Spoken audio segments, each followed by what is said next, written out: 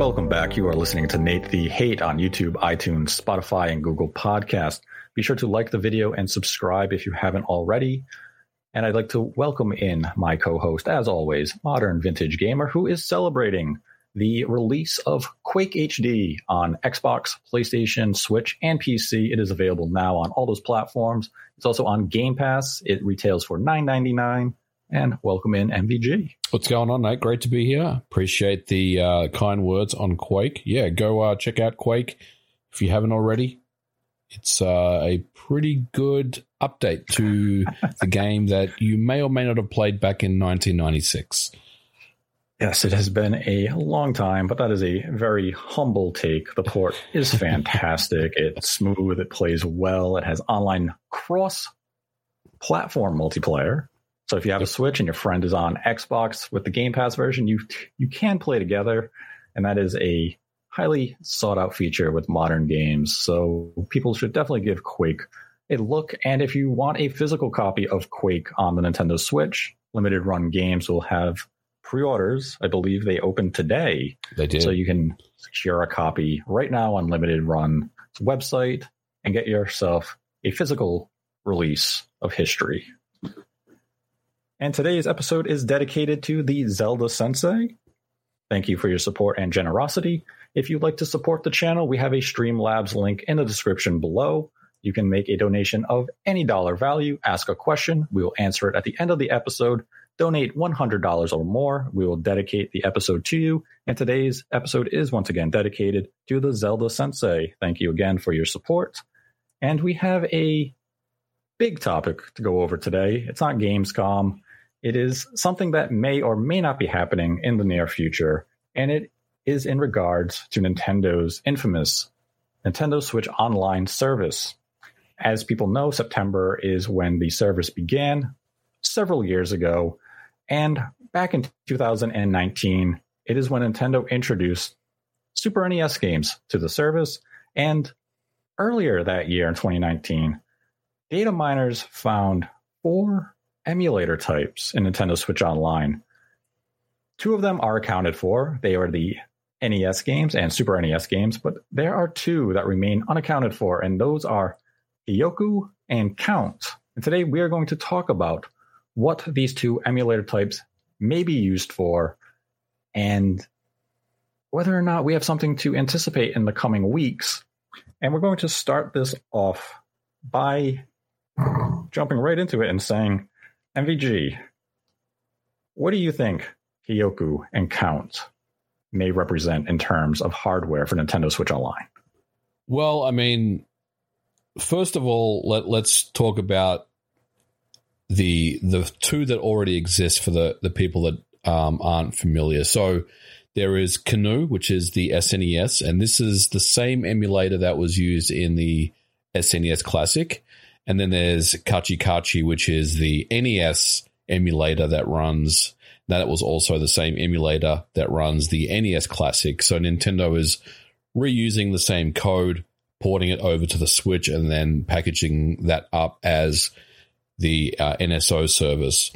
Now, as far as Hyoku and Count, which are the 2 unknown emulators for the Switch Online that was discovered by data miners back in 2019, well, I mean, it could be anything. But if we are to speculate, I believe that Hyoku would consist of Game Boy and Game Boy Color. I think the next kind of evolution of this, or the next iteration, I should say, of the Nintendo Switch Online would probably be the addition of Game Boy and Game Boy Color games, because it is a part of their history and their legacy that I think they want to bring forward and show the fans. And it's also something that wouldn't take them too much time to get up and running on the service. And I'm not suggesting that the developers at Nintendo are lazy or anything like that, but what I'm saying is it's something that is kind of like low-hanging fruit in many ways, where it could be added and it would be a nice value add. And I think it would get people excited about the prospects of playing Game Boy and Game Boy Color games. And there is a really good library of games that they could bring to that service. And I think, for newer fans that haven't played the handheld, original Game Boy Mario games like, Mario Land and 6 Gold Coins and everything, you're in for a treat because there's some really great stuff there that you may not have ever played before. So I think for me, Game Boy and Game Boy Color would be the next iteration. But where it gets interesting, Nate, is I think that Game Boy and Game Boy Color is one entity. And I think either Count or Hyoku would be one of those, which means there's still one left, right? And what could that be? Mm-hmm. And at that point, we're saying, well, is it Nintendo 64, or is it Game Boy Advance, or is it GameCube, or whatever? And my answer to that is I have no idea. I mean, I think it probably would be N64, but I also have my own thoughts about N64 running on the Switch right now. And a lot of it, I've made a video on this in the past about, it's not necessarily about the Switch, but Nintendo's kind of reluctance to, it's seemingly a reluctance to bring N64 games forward with the N64 Classic that obviously never happened. And I believe it's not even a thing that exists. I think Nintendo has moved on from the mini consoles or the classic consoles. And I think there are compelling reasons why they don't want to do that. But I definitely want to hear your thoughts on this as well. So, for me, Game Boy and Game Boy Color is a lock, right? I'm pretty confident about that. Whatever is the fourth one on this list, I don't know. If you ask me, what do you think? I would probably be leaning towards Game Boy Advance personally, but I also have some questions around Game Boy Advance that kind of doesn't fit right with me as well. But I do think Game Boy and Game Boy Color is definitely a lock for this service.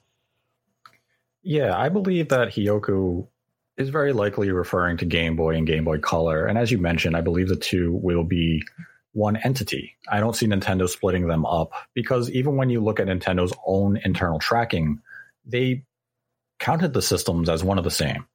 Yep. They didn't treat, even though the Game Boy Color in some internal material that you can find online, they do call it a successor. They do, yes. But when you look at overall sales for that Game Boy line, they include Game Boy Color. They don't count them as individual SKUs. So I feel as though Nintendo would likely bring both platforms under a single uniformed app on Nintendo Switch Online. They wouldn't want to separate them. And as you mentioned, some of the games on the Game Boy line, be it Game Boy or Game Boy Color, they are iconic parts of Nintendo's legacy. And one title that you didn't mention, and I'm glad you didn't, because I get to mention it, is the fantastic Donkey Kong 94. Oh, yeah. It's excellent. Excellent. And when you think of these types of games, as you mentioned, the Mario Brothers games, Donkey Kong, Tetris. Yep. These are games that really defined the Game Boy line. Like, yes, there are some other titles, be it Perfect Dark, Metal Gear, a title not many people remember. And these are games that are very, very unlikely that will come to this type of service. But Nintendo's legacy on the platform is iconic. There are several Zelda games, including Link's Awakening, which was remade for Nintendo Switch. But there's also the Oracle Zelda games. Yep. There's the Pokemon games, which admittedly probably have a very low percent to arrive on the service because they are quite profitable. And it's something that if the Pokemon company opted to do, they could probably just bring them to the Switch eShop and charge $5 a piece and sell 1 million copies. So it's more profitable for them in the long term to do a move like that than to put it on a Nintendo Switch Online service. But there is a long list of software options that they could put to the service.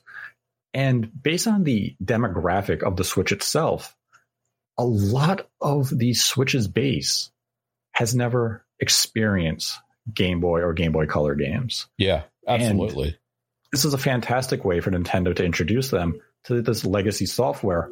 And as we've seen from Nintendo's tweets, one of the games that they have highlighted several times now in the market lead up to Metroid Dread is Metroid 2 Return of Samus. Now, I know people will say, well, I can just play the remake on the 3DS. one, nobody played the remake. We can tell by the sales figures. And two, they're actually quite different as far as game design goes. They share a similar title and they share the same narrative structure, but the games do differ in terms of gameplay and even scope and feel. So that's a nice release to bring to the service, especially as a means of Nintendo promoting Dread. Mm-hmm. And as you can tell, the dog in my neighborhood is very excited about being able to play Metroid 2 on Nintendo Switch Online service. It is cheering for it quite loud. It saw the trailer today on Nintendo's Twitter account that showed the return of an iconic enemy, and the dog is in celebration mode.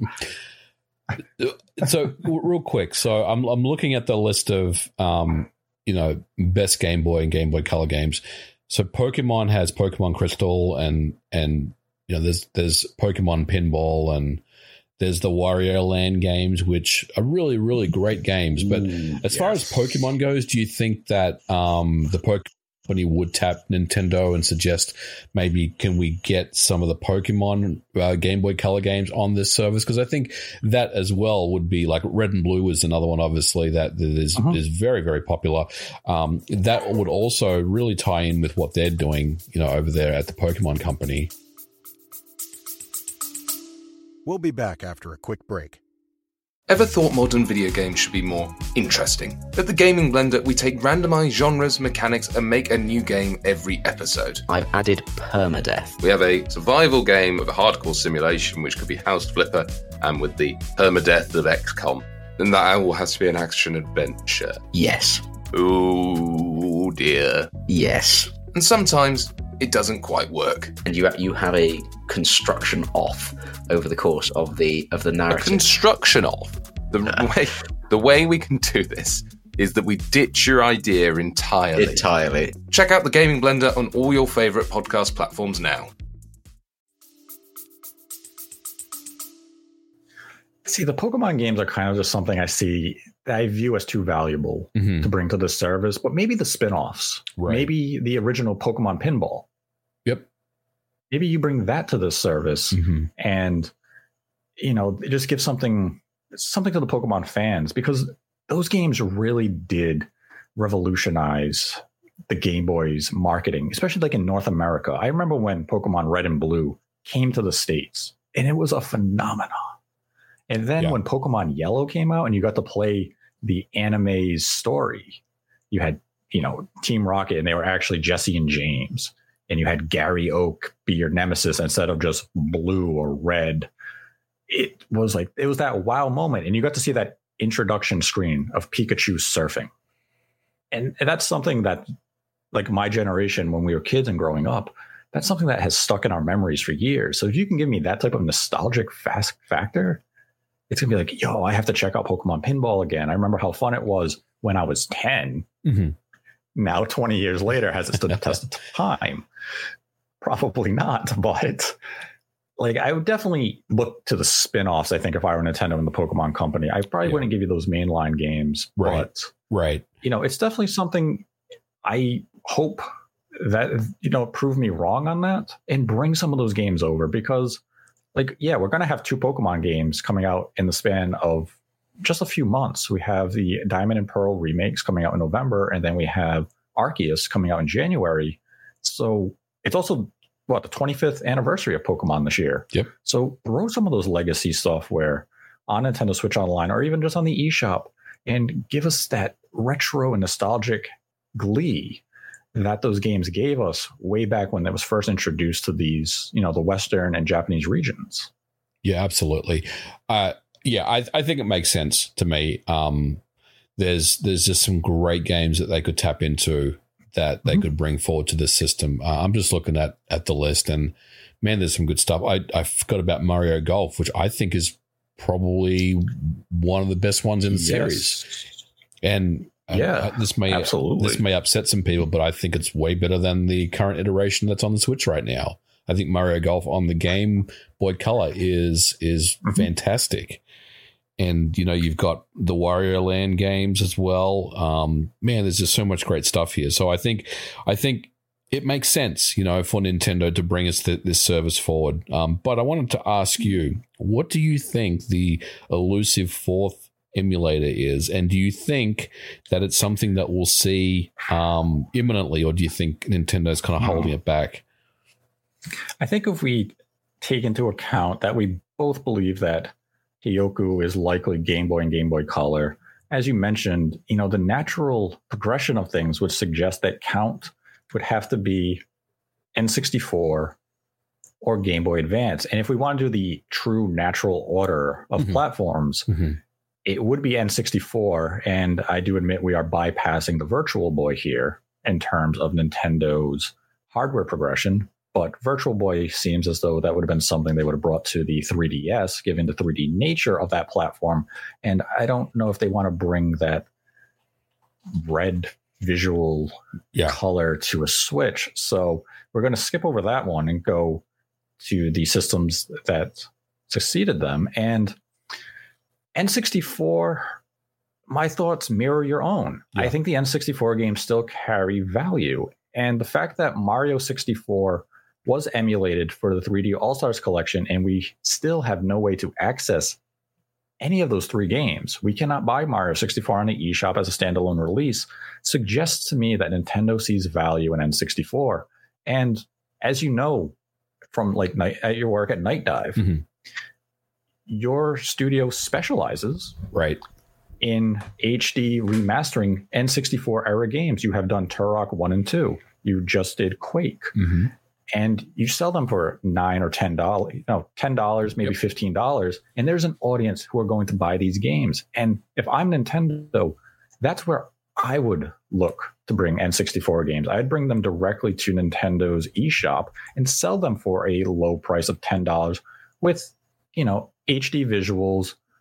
Maybe you include widescreen support if the title can feasibly support it without ruining the image quality, kind of like what you saw with The Simpsons when it went to Disney Plus. They took that 4:3 image and it removed so many of the jokes because you couldn't see the top of the screen anymore. So if you have to preserve 4:3, you keep that. But if you can go widescreen, you do. So I think if I'm Nintendo, I go that path for N64. So the next title or platform would then be Game Boy Advance. And I don't believe Count is Game Boy Advance. And it's, again, for another simple reason. This year alone, we stand to get 5 of the most iconic Game Boy Advance games. One in the form from our friends at M2 with the trilogy of Castlevania Game Boy Advance games, with Circle of Moon, Harmony of Dissonance, and Aria of Sorrow. And we then have Nintendo with the collaborations of Way Forward, bringing Advance Wars 1 and 2.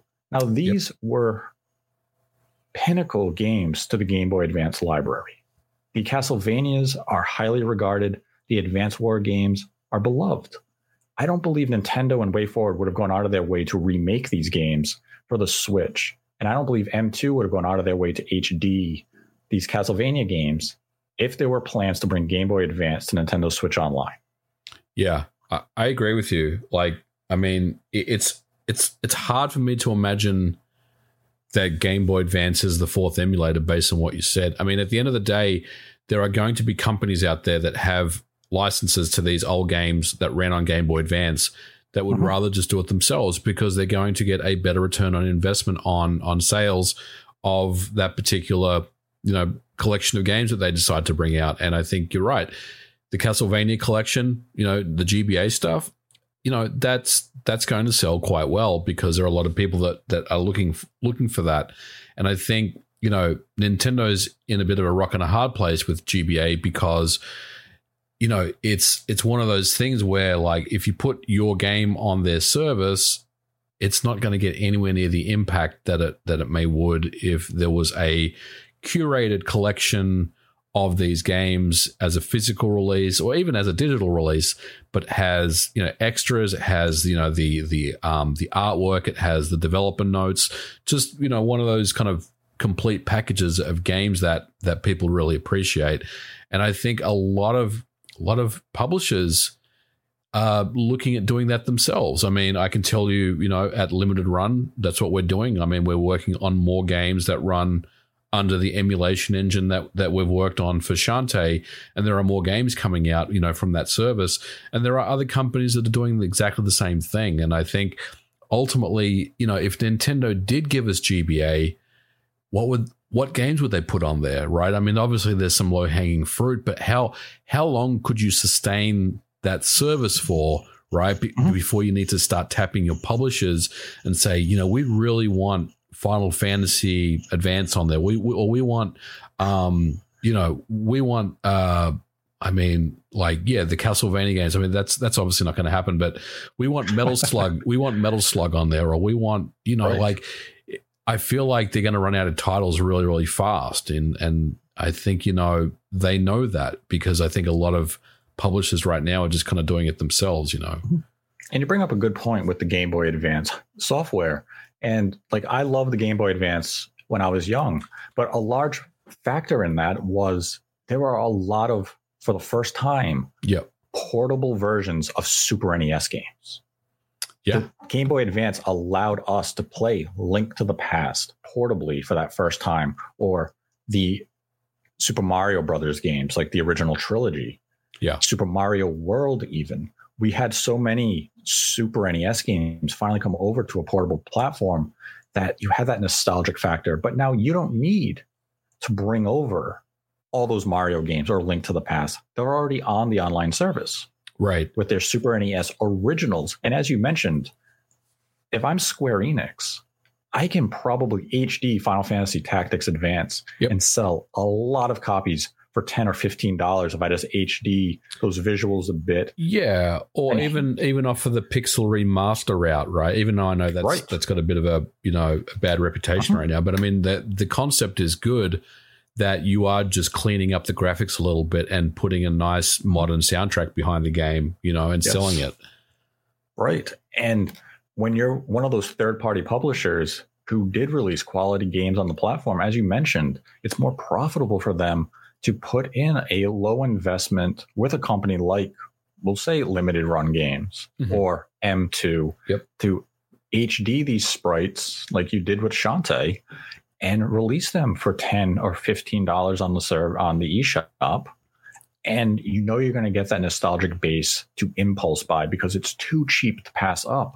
And as mentioned, a lot of Nintendo's first-party support on the Game Boy Advance itself were in the form of Super NES ports. Like, yes, we have Golden Sun 1 and 2. Yeah. There are some titles that I would love to see come to the service. F-Zero. But, yeah, the F-Zero game, both of them. Yeah. Were there 3? And I think there was one that didn't come over to North America. It stayed in Japan because it was based on the TV show that America simply didn't care about. GP Legends, I think, was the last one to come to North America.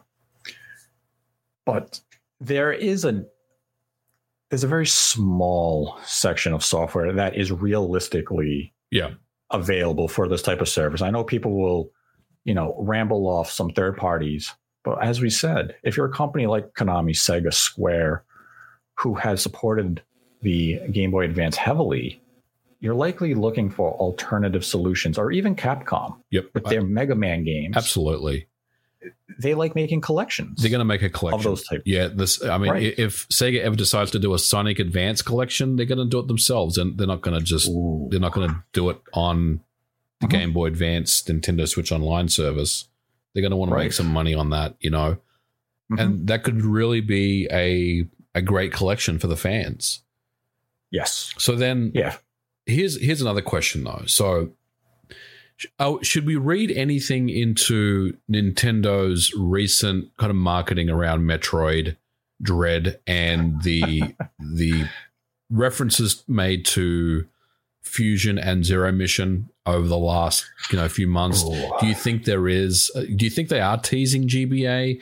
Do you think we will see Dread and Fusion on the Switch in any official capacity? Every part of me wants to say yes, but the sensible, logical aspect of me says no. Because right now you can play the first Metroid game, the NES version, on Nintendo Switch Online. You cannot play the sequel of The Return of Samus because that was on the Game Boy. Mm-hmm. But if they bring Game Boy Colors to the service, you will get that opportunity. You can then play the third entry with Super Metroid. And yeah, Fusion would be the one that is clearly omitted. But that was, as mentioned, Game Boy Advance. And that would give us, the full saga leading up to Dread. But at the same time, if I'm Nintendo and I'm bringing out Dread, I could give you that introductory 5 to 10 minutes cinematic that tells the story of what happened in Metroid Fusion. And at the same time, if I'm Nintendo and I could HD that just a little bit, wouldn't I make a lot more money selling Fusion as a standalone release than putting it on the service just to have that tie-in to say, hey, now you can get the full experience leading up to Dread. And at the same time, and this is cynical of me to say, we're nearing September when new platforms could feasibly be added to Nintendo Switch Online service. If I wanted to really begin that marketing blitz, it should have started in June. That is true. Here's a left field thing, and I can't get out of my head, Nate, and just talk me out of this. What if, and I want to preface this by saying I have no idea if this is going to happen. I don't know jack about anything, but what if they add Fusion as an unlockable in Dread, or they add it as a part of the Dread package? You think that's something they could do? They could do it. I guess the bigger question is, will they do something like that? And man, I would love if it was just a case of you beat Metroid Dread through, the first time and you unlock Metroid Fusion. I mean, the concept of unlocking games, or smaller games in larger kind of AAA games, that was a real big deal in the mid 2000s. I want to say it was happening a lot, like during the Xbox 360 era and the PlayStation and all that. These days, it doesn't happen as often, but it would be kind of cool if they did that. And I may be misremembering, but I believe it was Metroid Zero Mission that if you beat it, you unlock the NES original. Yep. So this isn't unfounded territory for Nintendo to do this with a Metroid game. I mean, given that was, a remake or a remaster of the same game, but I could feasibly see them include a Fusion with Dread as an unlockable bonus. If they do go that route, and Nintendo of America, if the Treehouse or anyone there is listening, you do not lock it behind an amiibo. Absolutely. Oh my God. Yeah. Yeah. Don't do that. If you lock it behind an Emmy amiibo. Oh my God. We will record an episode and it will not be nice. Yeah. I mean, I think they could do it. And that would kind of, I guess that would, it would satiate. Yeah. It would take care of the argument that GBA just doesn't make sense on the NSO service. Right. I think it's possible that they could potentially add that as an option. Yeah, I could see them, definitely contemplate going that type of route. And, as we've been saying, Count right now is a mystery. I would say we kind of put the nail in the coffin of N64 for what I would call reasonable reasons. Yeah. And even Game Boy Advance, I think what we're viewing from a business standpoint makes logistical sense. So what is it then? Is it GameCube? I mean, GameCube, we know that they have an emulator for GameCube. Correct. I mean, but at the same time, we also know they have the emulator for N64. Right. But yeah, again, you're at that point now where it's like, well, why would we drop a GameCube game on our service or a GameCube system on our service where we could just, HDify, widescreen, 60 FPSify these games and, bring them forward, give them modern controls, add gyro, Yeah. So we've seen it. We've seen it happen before with Aspire has done it with a couple of Star Wars games. Absolutely. So then the question is, do we need to be thinking larger than just Nintendo? Because if we go back to the Virtual Boy, there were other systems from other hardware makers that was on the Virtual Boy. And what comes to mind is Neo Geo and PC Engine, TurboGrafx, and stuff like that. See, I was thinking still within Nintendo's family. I was thinking maybe Game & Watch. Interesting. It could be Game & Watch. Nintendo has been leaning into Game & Watch a little bit the last couple of years for the anniversary of Mario and Zelda. They keep making a Game & Watch version. So could you feasibly bring Game & Watch to Nintendo Switch Online just as a legacy moment of here is our original handheld, and here's some of the games well, I really wasn't that in tune with Game & Watch products. I know there's the one where you catch the balloons. That's about it. Oh, yeah. There's like Fire and Donkey Kong and Parachute and Oil Panic. I used to love those games, man. I used to have a couple of them. Unfortunately, I don't have any of them. See, it kind of sounds like a platform maybe they could consider for Nintendo Switch Online. A lot of just fun. To add a little bit of flair to the service. This is our true legacy that we're embracing our roots with the Game & Watch. Not to dismiss the idea that it could be another platform or from another console maker either. What about Play Choice 10 Arcade?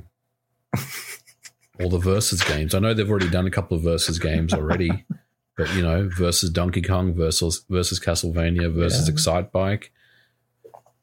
Wow. Could happen.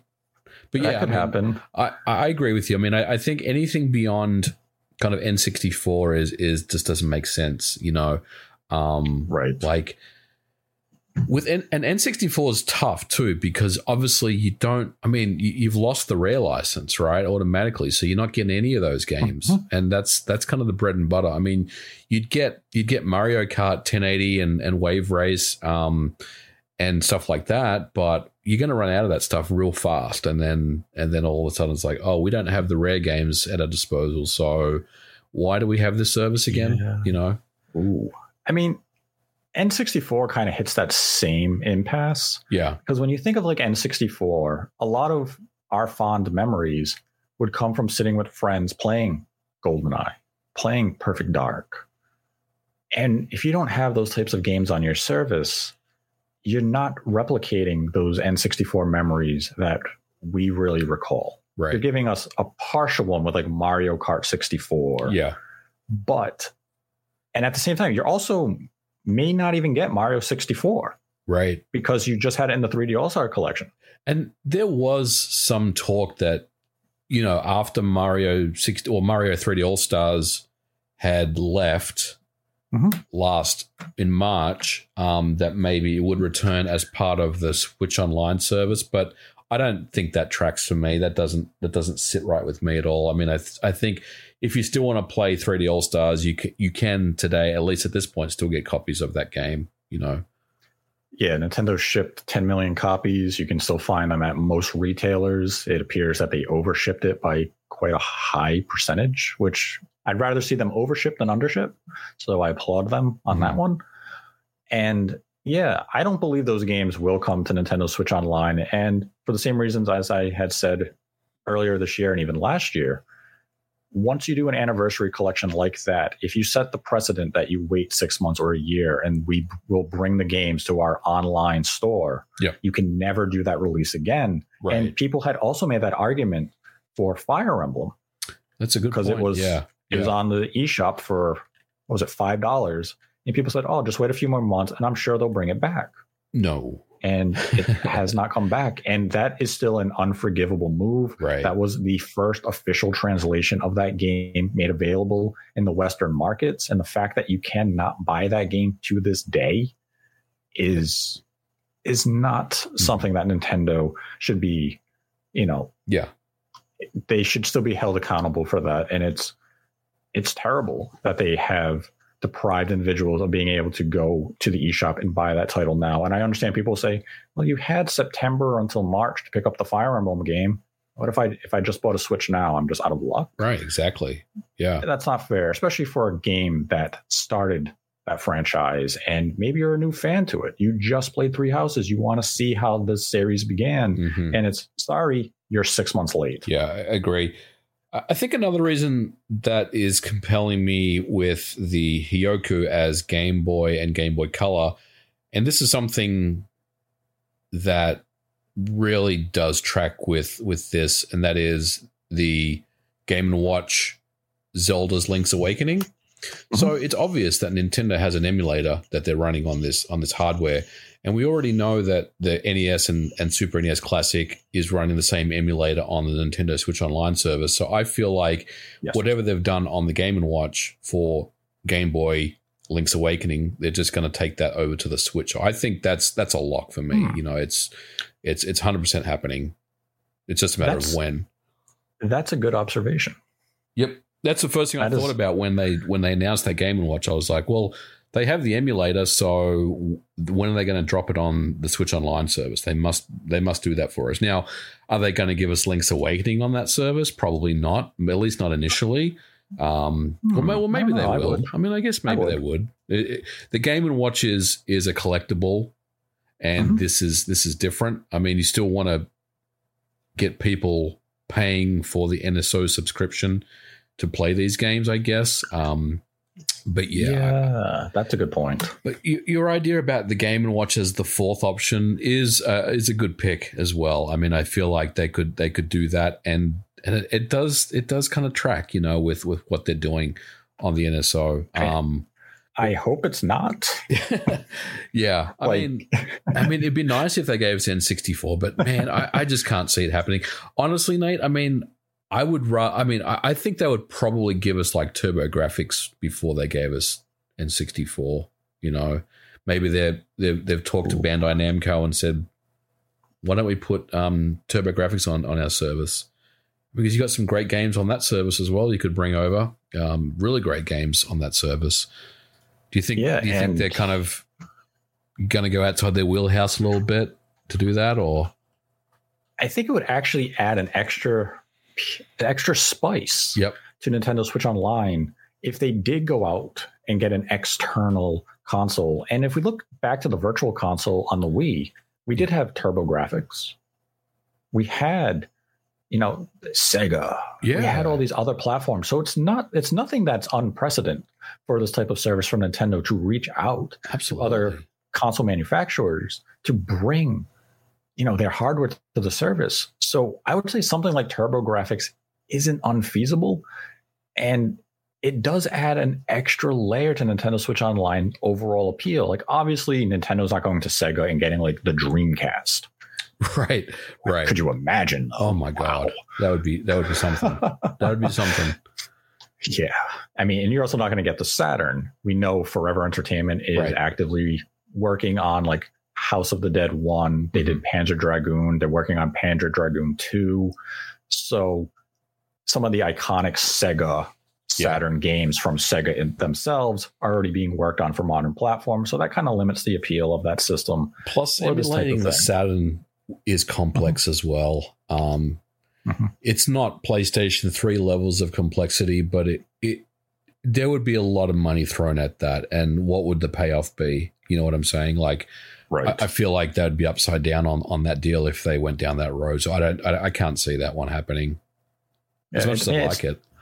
It's definitely a curious idea to explore the possibility of maybe Count is an emulator for external hardware that isn't part of Nintendo's legacy line, just to see that expansion of the service itself. And now, this doesn't mean that if Nintendo Switch Online does introduce Game Boy and Game Boy Color to the platform this September, around the anniversary of Nintendo Switch Online's launch anniversary, it doesn't mean Count will be revealed at that same time. This could be something that comes out next September. But the fact that it was already in the database for data miners to find 2 years ago does suggest that, at least in my opinion, that Nintendo may have only forecasted that they want to bring 4 platforms to the service and then call it quits. And I believe that kind of reinforces the idea of making Game Boy and Game Boy Color a single one under Hyoku and leaving that 4th final one of Count being the last additional piece of hardware, be it TurboGrafx, or maybe Nintendo does consider Game Boy Advance next year, or it's something, as we said, like Game & Watch. Yeah, it'll be interesting to see where this goes. I mean, I can't see I can't see N64. I can't see GameCube, and I can't see GBA. I think, honestly, I mean, you're saying it could be the Game & Watch. That's a good pick. I feel like they're going to maybe expand it with maybe TurboGrafx as the next thing. GBA is just, it just doesn't fit for me. You know, they're going to run out of games fast once they've tapped the games that they want to put on that system.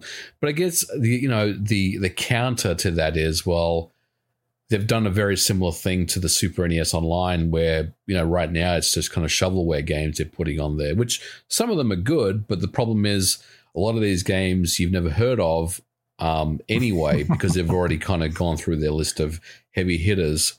So, you know, maybe they could do the same thing with the GBA, but I feel like the kind of the amount that they can pick from is a lot smaller than the Super NES or the NES Online at the end of the day. Yeah, and I think with Game Boy and Game Boy Color, there's a lot more first-party options. Nintendo was really at their creative peak with a lot of those games, and you also had major third-party developers who collaborated on a lot of the Game Boy games, like the Oracle games for Zelda. Those were developed by Capcom. Yeah, absolutely. Which a lot of people may forget. And you also had games from like Square Enix, who they have brought some of their Game Boy and Game Boy Color games into collections, like The Legend of Mana and stuff like that. But they could still feasibly put those on Nintendo Switch Online because those collections have been on shelves now for a year or more. So maybe their value has declined and they want to spark some new interest. But, you know, as you said, I don't believe we'll see Game Boy Advance or N64 or GameCube. No. If Nintendo wants to stick just to their legacy, I could see it be, you know, a Game & Watch for Count, and Hyoku just be Game Boy and Game Boy Color. Yeah. And maybe you do go that external route, which I would definitely welcome for Nintendo to expand it a bit. But so the final question I have for you, do you think Nintendo announces additional hardware for Nintendo Switch Online this September around the anniversary of Nintendo Switch Online's launch? Ooh, I don't think so. I don't think they announce additional. You mean like, well, what would they announce? I mean, like, you know, do you mean some type of new controller or something, or just the addition that Game Boy and Game Boy Color will be added to Nintendo Switch Online, like some new Joy-Cons, some Game Boy Color Joy-Cons or something? Ooh. I don't know if they'll go that type of. Maybe. I'm not really sure what they could give us. I mean, I guess they could, because, you know, Nintendo always likes to do stuff like this. But I'm not sure what that would entail. I mean, are you talking about like a new limited edition Switch model around it? No, I think that's no. I could see maybe a Game Boy style Joy-Cons, because every other piece of hardware we've had, like we had the NES controllers, right? Then we had the Super NES controller. So maybe Game Boy style, or what if they give you like a Game Boy controller and just the screen is just, you know, a static Game Boy screen that you can play wirelessly? Yeah, that'd be kind of cool. I mean, I'd probably buy that. Yeah, I mean, I think they may have something else to show us, you know, when the time comes. Yeah, because I mean, I think they want this announcement, you know, if and when this happens, to be a good one, and I think it will be. But I think they also understand that a lot of their, you know, people that own the Switch weren't around back in those days, so I think they really have to sell a lot of people on you know what the Game Boy is, you know. True. Yeah. I mean, we've seen them do the accessories to try, you know, it helps them make more money and make it feel limited and special, and try to create that authentic experience of the hardware that you're playing, or the software you're playing on your Switch hardware. So I expect them to try to do something if and when they introduce the Game Boy line to Nintendo Switch Online. But if they are to do it, I mean, September is right around the corner now. It has been 2 years since Nintendo added a new platform to the service. So the time is now for Nintendo to do this. I don't believe they can wait another year to add a platform to the service. It doesn't feel like they can, right? Especially with the anniversaries that we're celebrating this year. I feel like, you know, they really need to kind of strike now with this stuff. Yeah, and if Nintendo does want to use it as a minor marketing tool, September is the good time to introduce a new audience to Metroid: The Return of Samus and get you interested in what Metroid Dread can bring. And at the same time, maybe you do bring some of those Pokemon spin-offs, or you bring Donkey Kong 94, the greatest game of all time, to a new generation of gamer, and let us just wrap ourselves in the majesty of that release, because that is a game that is underappreciated, and not many people talk about it, and they should be. It's a great game for sure. And at the same time, I mean, Nintendo does like to use marketing trickery, and Nintendo Switch Online could be another means of marketing trickery. So let's say we have a September Direct where they announce the inclusion of Game Boy and Game Boy Color for Nintendo Switch Online, but you also announce, just as an example, not saying this is happening, you announce a brand new Donkey Kong game for 2022, and then you also say Donkey Kong 94 is coming to Nintendo Switch Online next week. You kind of get like, yo, a new Donkey Kong game. Whoa, a Donkey Kong game is now available on the service I can play. Yeah. Because we already have the Donkey Kong trilogy. Yep. It kind of gets you excited for a prospect that's coming down the line. And that's where something like Metroid 2 Return of Samus could be used. Of, I'm really excited for Dread. Oh, here comes Nintendo with an old school new Metroid game that I have not played. And again, nobody played it on the 3DS, so it's going to be a new game to a lot of people if they bring it to Nintendo Switch Online. Yeah, agree. I mean, I think it's really all about how they market this stuff. And at the end of the day, you know, it will tie in with what they're planning to release. And look, I think the Metroid tweets around this, it's not a coincidence, you know, that I do feel like we'll see Metroid 2 on that service, you know, at some point here in the near future. Still not sure about Fusion, but, you know, my pick again is it's going to be a part of the game. I could be wrong, but that's what I'm thinking.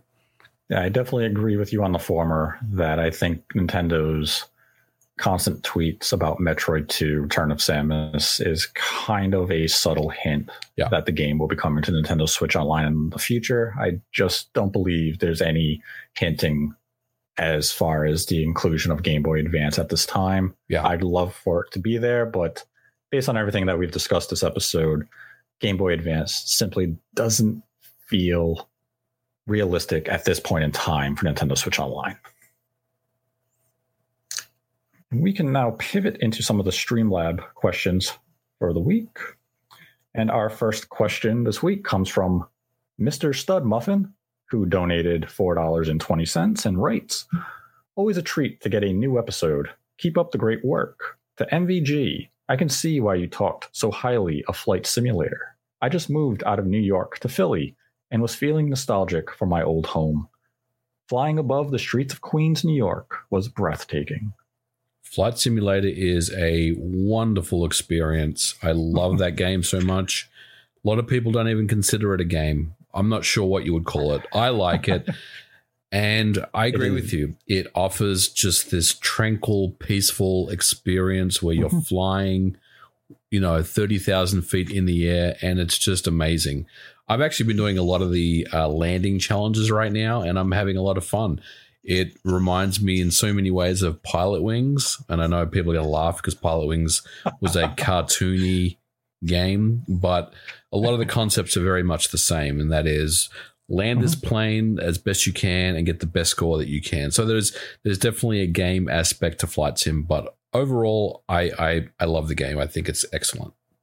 Yes, it is a very fun game. I've flown to like the Azores. I flew over San Miguel, which is where like my father's from.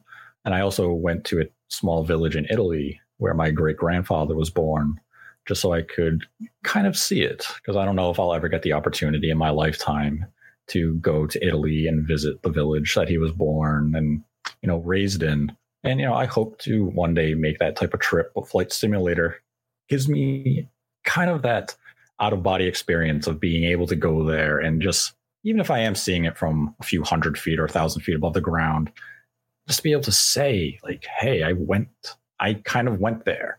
And I got to see the layout of the town itself. It's moving to be able to go somewhere that, like, where your family originated and just feel connected, even if for just a brief moment in time.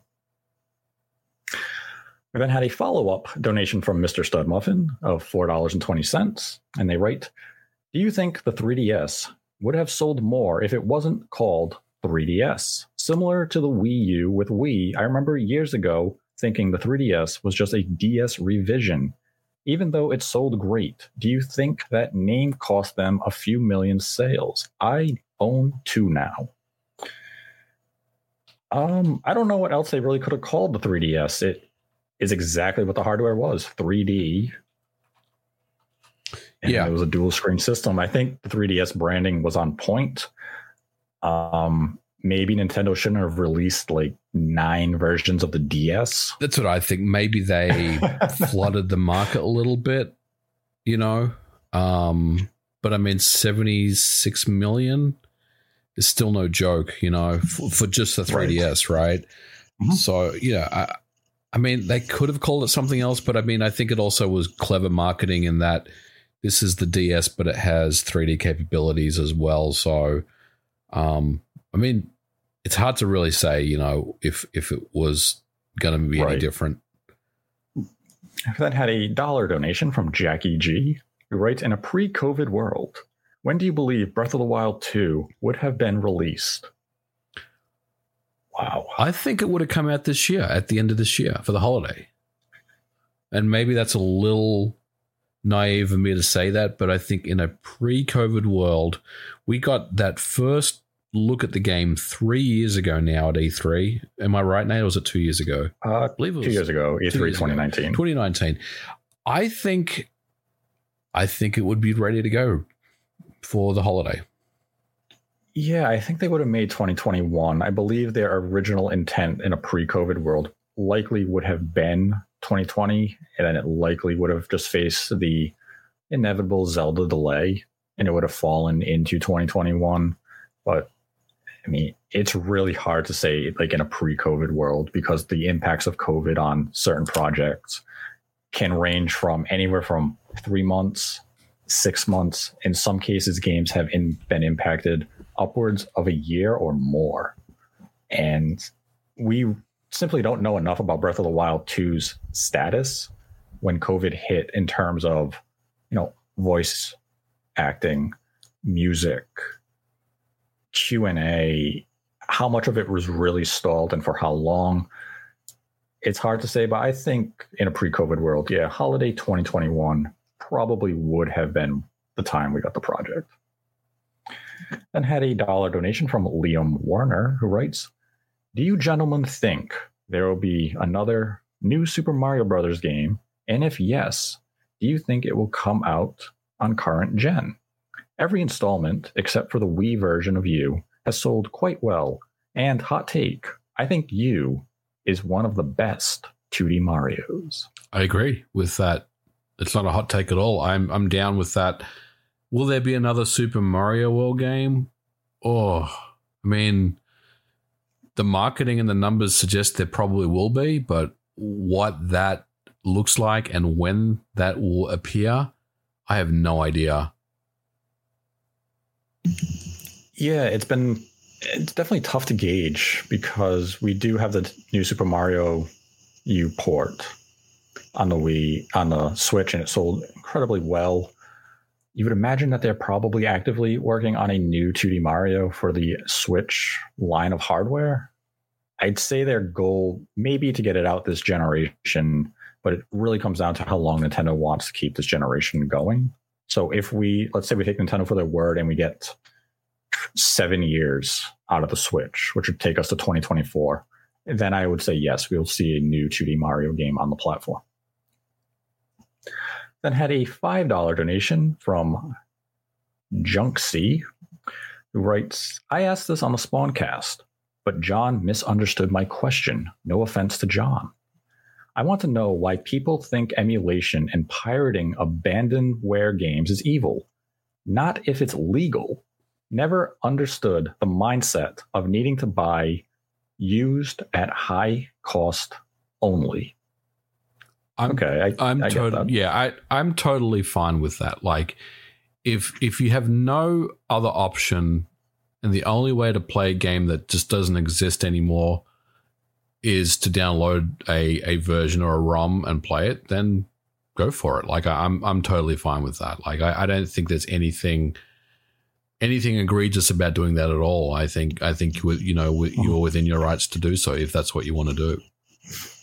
Yeah, like, I do not advocate piracy, but if this is a case, like, you want to play, I'm trying to think of like an old game that's just, I'll use Fire Emblem that just came out on the Switch that Nintendo ripped from the digital stores. Mm-hmm. If you want to play that game, the only way for you to play it now would be from an emulator. Yep. I wouldn't frown on that. Nintendo stripped your access to that game. So you have to do what you have to do to be able to play it. Now, if it was available on the eShop for $5, then yes, you should buy it. But the fact that you cannot buy this game through any legal means, I would say, yeah, use the emulator in that type of case. Or any game that is, you go to a used retro store and they're asking, outrageous sums of money to play a Super NES game. Yeah, I would definitely say you can use an emulator. Absolutely. I mean, I think there's good reasons for it. And, there's things like Scum VM, which allows you to play old LucasArts games and old Sierra Online games, games that may be tied to licenses that individuals still have ownership of. But at the end of the day, if you're not, causing someone to lose money, or you're not causing a publisher or a software house to lose money on sales, then you're not harming anyone. If you're loading up an old game that hasn't been played for 10 years or 15 years, and you just feel like saying, I want to play Populous, from Electronic Arts that came out in 1995. Electronic Arts won't care that you're playing Populous. They're not going to feel like that you've caused them to lose money in any capacity. Correct. So I say go for it. Yes. We then had a $5 donation from Skittles, who writes, I keep hearing people say the COVID-19 vaccine is all about control. But what if I'm more of an Alan Wake kind of guy? I knew there was an Alan Wake or a joke about Remedy in there somewhere. He should be an Indigo Prophecy kind of guy. Yeah, and I'm more of an Alan Wake kind of guy as well as Skittles, but I will say I'm more of a Max Payne guy over an Alan Wake guy. Although I guess technically Remedy doesn't own Alan Wake anymore, Max Payne anymore. It's Rockstar. Take-Two. Quantum Break is quite good too. Quantum Break is a great game. Great game. Yes. Then had a $100 donation from the Zelda Sensei, whom this episode is dedicated to. And they write, I've still yet to find a PlayStation 5 on the shelf, but I also am not in the rush to get one. With many of the 2021 first-party games going into next year, should Sony be concerned about 2022 being able to deliver on manufacturing consoles and new game releases?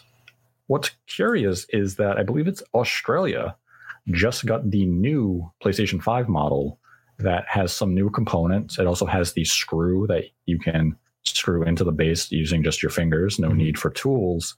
And some of the components have changed, and that the component change is for Sony to more reliably produce units at a quicker pace. So it is possible that moving throughout this fiscal year, we could see an uptick in available hardware. 2022, hopefully we see a change in availability, but I have heard that suppliers are still running into issues that if you did not put your order already in, certain components are coming in 6 months late from original promised dates. So unsure how that would impact something like the PlayStation 5 or even the Xbox or the Switch, but this is going to be an ongoing problem for this industry well into 2022. hopefully we see some relief, but it remains to be seen. I guess we'll find out when these companies begin to give fiscal year forecast for their upcoming year. Come in March of 2022, we'll have some sense of what these companies are seeing from suppliers and overall component. Yeah, and I mean, just on that real quick, I know it's really hard to get a PS5 right now, but maybe stick with your PS4 a little longer as well while you're trying to get one, because I think Sony's got you covered on the PS4 at least next year. Yeah, you can play Horizon in February. You're going to be able to play God of War. You'll be able to play Gran Turismo 7. So the known Sony properties coming out over the next, we'll say 6 months, because that's the next time one is dated, you can still play on your current PlayStation 4, PlayStation 4 Pro. So you really don't need to rush for a PlayStation 5 right now while Sony continues to deliver software on the current gen systems. We then had a $1.69 donation from Mr. Stud Muffin, who writes, grew up a PlayStation kid, only got back into gaming thanks to the Switch, and never owned an Xbox. I saw that Forza Horizon 5 gameplay and dead ass convinced to finally get one. Loving my Series X alongside my PlayStation 5 and Switch. At least I have the Trinity. Good job. Yeah, that Forza Horizon game looks pretty good for the holiday. I can't wait to check it out. That new footage from Gamescom. Wow. It looks really good. I can't wait to get my hands on that game. Yeah. Wow. We then had a $4.20 donation from Mr. Studmuffin, who writes, how do you guys decide which system, Xbox or PlayStation, to buy the big cross-platform games on? Personally, sometimes I arbitrarily decide based on which game case the box art looks nicer on, like Balan Wonderworld, for the PlayStation 5, of course. Well, Nate, you may have a different take than me, but for me, I'm going to buy physical on PlayStation 5 unless there's a compelling reason to do it on Xbox, and that's for a couple of different reasons. The first one is there's obviously a DRM issue on the Xbox that I don't want to get into in this episode, but just watch my video about DRM on the Xbox. That is something that they need to address. But I think most of all, what I decide is the features that it offers. So, for example, if it's a cross-platform game and the PlayStation 5 version has haptics and it has gyro controls, then usually I'm going to lean towards that version, as long as it's, we'll say that it's an equal playing field at 4K 60, right? I'm going to lean towards the PS5 version. But if the Xbox Series X version is superior, maybe it has 120 frames per second, or maybe it has smoother frame rates, or it just looks better and plays better overall, I may jump on the Xbox version. So a great example of both sides of that would be on the Xbox Series X. I ended up getting Village for that console because that was the better version of the game, at least when it came out. I'm not sure if it's changed anyway. I don't think it has. But, I've also done the same thing on the PlayStation. So, and this is a bad example, but I got Cyberpunk on the PlayStation because I felt like that version would be the better version, even though we ended up getting completely duped on that one. And I was very disappointed. But, I decide in a simpler form. If it's a game with multiplayer, I typically choose the Xbox because a lot of my friends, that's where they game on for multiplayer games. So be it something like a Madden or even fighting games, it's typically on the Xbox because Xbox Live is just a more well-rounded online service. As far as single player games go, it really depends on the franchise. I played Village on the Xbox because I had played 7, Resident Evil 2 Remake, and Resident Evil 3 Remake on the Xbox. So I figured I may as well just keep it going, get the achievements all on one ecosystem. But it also sometimes just comes down to the controller. Yeah. And like when Shenmue came out, the HD collection, I chose the Xbox because I had played Shenmue 2 on the original Xbox. And I didn't feel as though the DualShock controller was well equipped for a game like Shenmue. just because of the analog stick placement. So I kind of weighed those type of decisions of, how's the game going to feel and which controller is going to fit best for that experience. So like third-person shooters, I think the offset analog sticks work better for me. Whereas maybe a first-person shooter that is single-player oriented, I would consider for the PlayStation 5, especially with haptics now. Yeah. But like any single-player game that may be multi-platform, my default is typically PlayStation, unless in a rare case it's something like Resident Evil, where I have played numerous previous entries and I just want to keep it on that one platform for really no reason other than peace of mind. Not sure why it matters to me, but it does.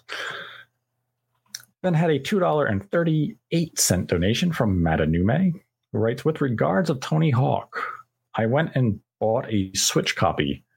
It felt a touch underwhelming, especially in docked mode. However, anyone who is remotely a fan of skateboarding must pay the Xbox One PlayStation 4 version.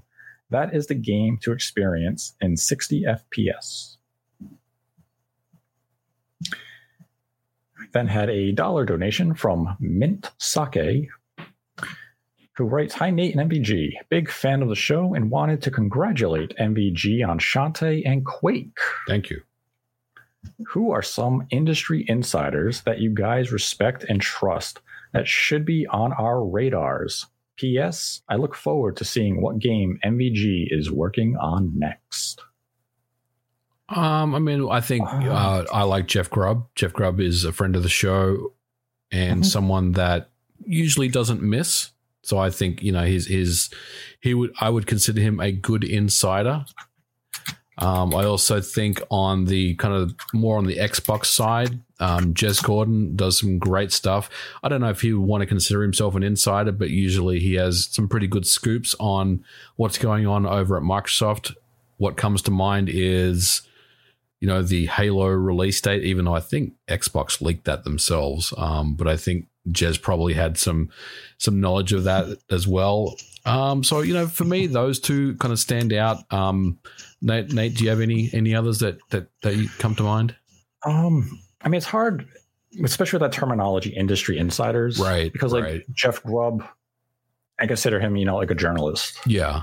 And he's just doing investigative reporting and he's coming out with the scoops that just happen to be about announcements or release dates. What is an insider exactly?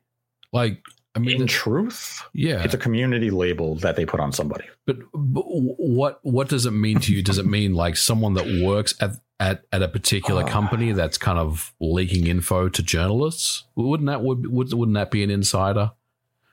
Technically, yes, because that's the thing. I wouldn't consider Jason Schreier an industry insider. He's in the industry, right? Works in the industry, so he's going to make these contacts, and that's where I understand the question isn't supposed to be this deep. Sorry. But yeah, there's a lot of people in the industry you can look out to and respect the work they do, like MVG has mentioned, Jez Corden, Jeff Grubb, Mochi at Bloomberg, Jason Schreier at Bloomberg, Imran Khan of Fanbyte, Rebecca Valentine at IGN, Brian Altano at IGN. There's numerous individuals that you can respect the work that they are doing for their respective outlets and the information that they share with the community. I don't know if I would, necessarily brand any one of them as industry insiders. I would just brand them as shining examples of what this industry should aim for from employees and reporters in this field. Yeah. And had a $6 donation from Karike, who writes, great job, guys. Just moved to Perth. MVG, are you in the States or in Australia? I live in the US, but Perth is a beautiful city, and I'm sure you will love living over there. Great place.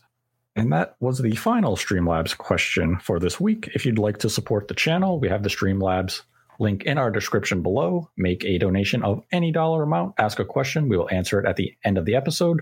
Donate $100 or more, and we will dedicate the episode to you. And once again, today's episode is dedicated to the Zelda Sensei. And once again, thank you all for your generosity and support. We greatly appreciate it. And I'd like to thank MVG for joining me as always. Always a pleasure, Nate. Thanks for having me on. Always a pleasure having you. And be sure, everyone, check out Quake on PC, Xbox, Switch, and Game Pass, as well as PlayStation. It is $9.99. You can secure a physical copy on limited run games right now. And let us know your thoughts on the future of Nintendo Switch Online and whether or not you think Game Boy Advance could be coming to the service as early as this September if Nintendo decides to update Nintendo Switch Online with new platforms for the anniversary of the launch of Nintendo Switch Online.